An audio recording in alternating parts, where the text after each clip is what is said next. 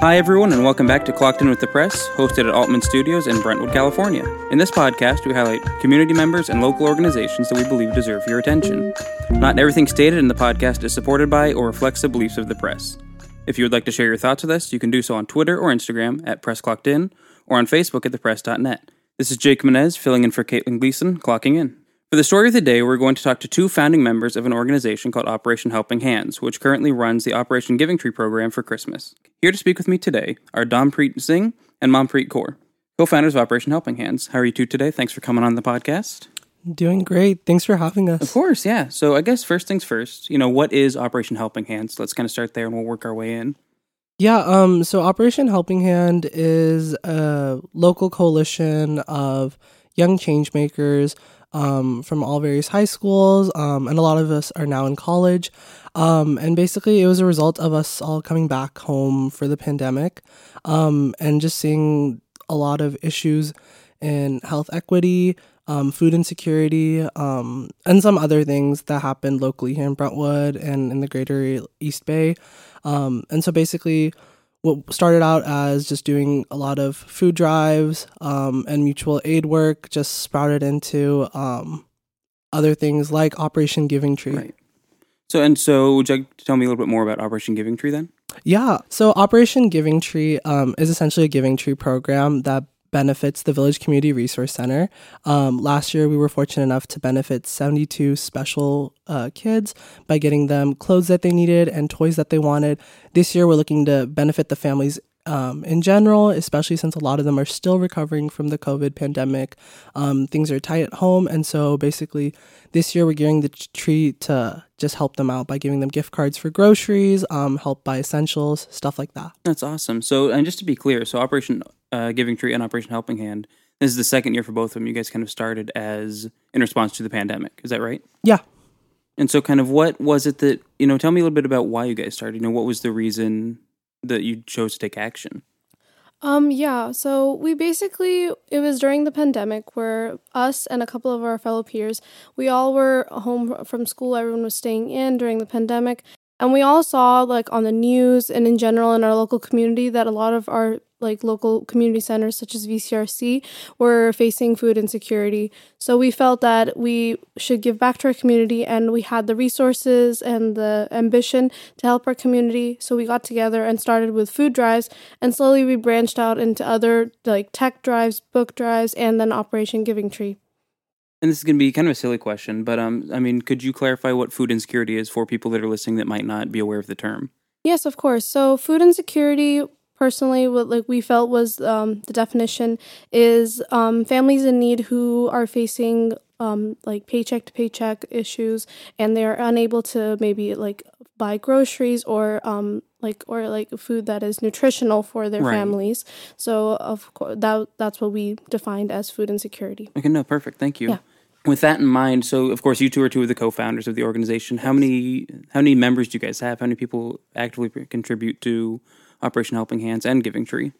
Yeah, so it varies for both. So Operation Helping Hand in general, we have a board of 6 co-founders actually. So there's a lot of us that wanted to get started when the pandemic happened.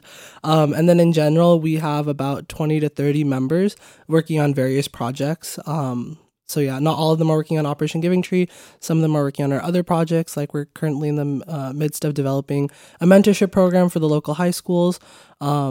And so, yeah, that's the general count. Operation Giving Tree right now is, I'd say, about 6 to 10 members. Some of us are still in college right now, so they're working remotely and basically doing outreach and all that important work. Meanwhile, the rest of us are involved here on the ground, collecting donations. We're also running a door knocking campaign right now to try and collect funds that way. And yeah, that's where we're at right now. Okay, yeah, perfect. And so I'm going to pivot a little bit into kind of Giving Tree specifically, since it is holiday season we're talking here. So with that in mind, give me a little bit more information about Giving Tree. What can people in the community that are listening to this, what can they do to help?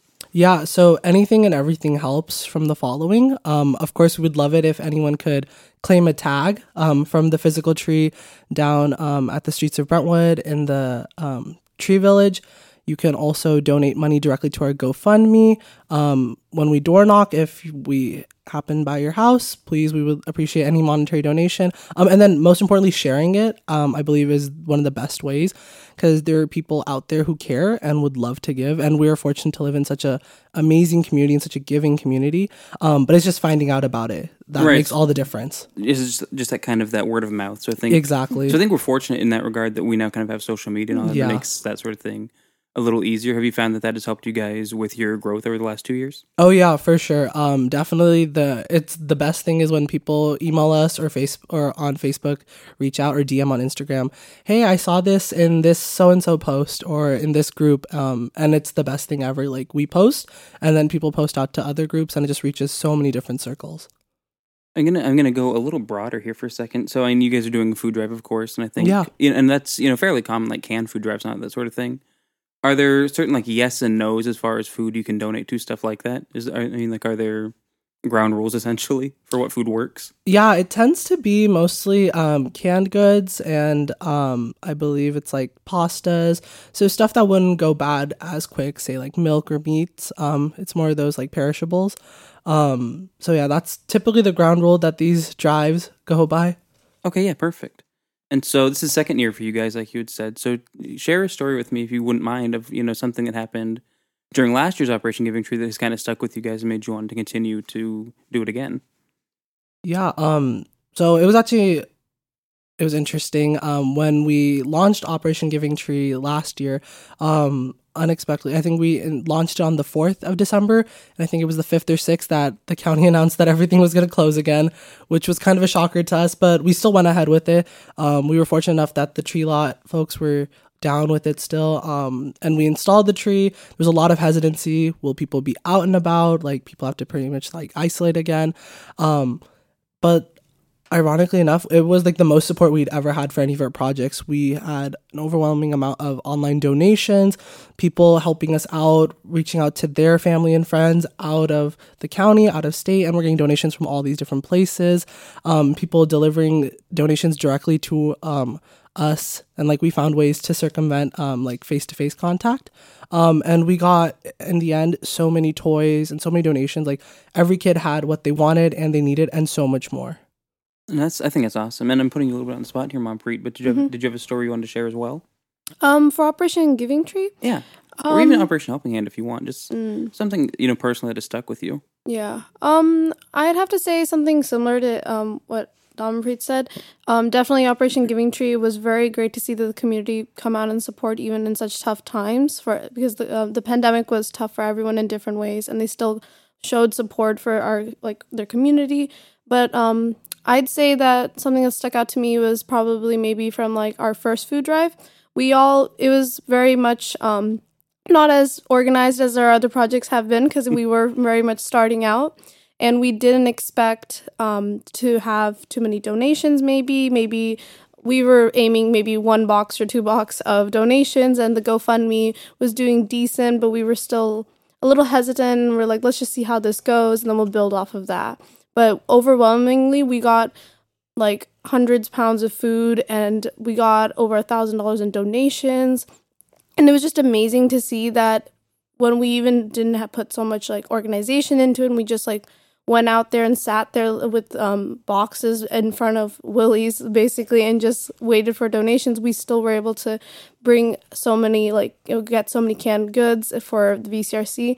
And it was just really amazing to see that even with just a little bit of effort, how much we could do for the community. That's awesome. I think it's really cool. So with that in mind, so you guys, before starting this organization, had you two been involved with other organizations before as far as, helping spearhead them? Or is this kind of your first time doing something, taking on something like this?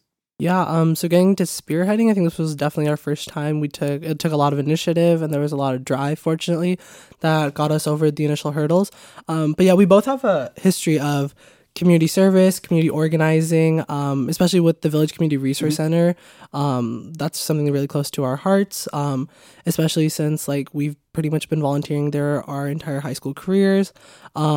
So yeah, this definitely was a different experience being at the front end of things and leading them. But I feel like we learned so much from our experiences in high school and middle school, being out in the community, being on like the volunteering end of things. And for sure, I like that it's kind of like a lifetime thing that you guys have carried on For with. sure.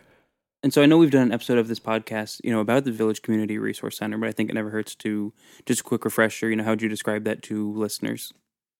About the Village Community Resource Center? Yeah, just kind of a quick, the elevator pitch for what it does. Oh, yeah, of course. So the Village Community Resource Center primarily focuses on assisting underprivileged, marginalized community families. Mainly what we focused on has been with the kids that go there. Usually we were mentors and tutors there for, as he said, our whole high school careers. But they do also assist with other things. Maybe he can add on to the other activities that they help out with. Of course. So it's a wide variety of things. They provide financial assistance to families that need them. There's literacy assistance. I know they recently have been introducing some ESL type stuff for the older people, like parents and stuff. And then I know they've also been the tutoring. And I'm sure they do a lot more right, than what we know. Yeah, it's really expansive, and it's amazing that they do that, and like they're literally building a community out there and like uplifting and amplifying them. So it's a pretty big safety net, like social safety net. Oh yeah, I think that's awesome. So I'm going to turn the floor over to you two for a moment. Just what else would you like to share about, again, both Operation Helping Hand and Operation Giving Tree that you feel people should know or you would like them to know? First off, we'd definitely like to thank the community. We try and find ways to do that as often as we can. But with this public platform, I definitely would like to say that, to thank you to Brentwood. It's amazing. I know it's tough and for everyone, but the fact that people are still even willing to give with what they have here, it's amazing. And then with going forward, Operation Helping Hand, we're right now in a pivotal stage where we're trying to after 2 years of pandemic and trying out different projects, we're trying to find what our niche is. And so we have some projects that are coming up that might be a little different from what we did. And we're excited to announce those when those are fully formalized. And in regards to Giving Tree, it's still ongoing. We would like people to participate. From what I've been hearing, it's going great at the tree lot. There are still a few more tags, so if anyone wants to go down there, support some local businesses, and take a tag home, please feel free to do so. We will be door knocking in neighborhoods throughout town, so if you see us there, please feel free to give a donation or just chat. And then, of course, spreading the word, that's all that matters right now. And we appreciate all of that. And so what is the last day for that people can, give donations to you guys? Last day that the tree will have the tags? Yeah, so it's pretty much till the 18th. And then, that's for the virtual tags till the 18th. And then pretty much till the 19th, folks will have. We'll take the tree down on the 18th. And then, so we'd like them all by the 19th. But to claim a tag, it would be the 18th. But so people can donate beyond that as well and help through your GoFundMe as well. Is that correct? Of course. Yeah. So that link is pretty much all over various Facebook groups. We have it up on our website, on our social media. So that should be pretty accessible. That is ongoing. We would appreciate that. And that'd be quick for our team members to pretty much extract from the GoFundMe and go out and purchase the donations and then we can deliver them directly to the families. So perfect. That would be the easiest way for people to help that maybe can't make it to the tree lot or don't want to for contact reasons. Yeah. No, that's perfect. And so I know you had said that you weren't ready to formally announce anything you have kind of on the horizon until it's finalized, but can you talk about just sort of general ideas for what, because Giving Tree, of course, is for the holiday season. So rolling into the new year, what other things do you guys have in mind, more generally? If you can speak about so that. I guess we can talk about the themes of our projects. Coming back to education, I think that's one of the most pivotal things that we can engage with. Education is so crucial, and there are so many ways we can make change with that. And so looking back in how we've been mentors and tutors in the past, we're looking at engaging with the schools and developing a sort of alumni program that can give back to students, give lessons learned while in high school and beyond. So students have a clearer picture of what's out there, what can I do, and have a better sense of self and direction. Great, thank you. So anybody that likes what they're hearing, beyond Giving Tree, how can they help you guys? I mean, I'm assuming there's always opportunities for volunteers and monetary, but what are the best ways people can help support Operation Helping Hands throughout the year? Yeah, of course. So like you mentioned, monetary definitely helps support us and keep us running, especially with our mutual aid work. And then, volunteering, we always post. We try and post when we can. We're more of a youth-centered group, but we definitely appreciate help from all ages. But yeah, we see like it's tough sometimes for younger people to get involved. And so that's why we're trying to, for volunteering specifically and getting involved with the team, we want to open up more to younger folks. So that way they learn what they need to now in terms of how can I help my community? How can I understand what do I need to do? Like, how can I support and sustain a thriving community? So that's what we'd like to teach our volunteers and our members. And so we're always welcome with that. For anyone to come on, and we onboard them, and then we introduce them to our projects. And then if they want to do their own project, we go for that as well. And so that's how, like, we'd say you can get involved for now.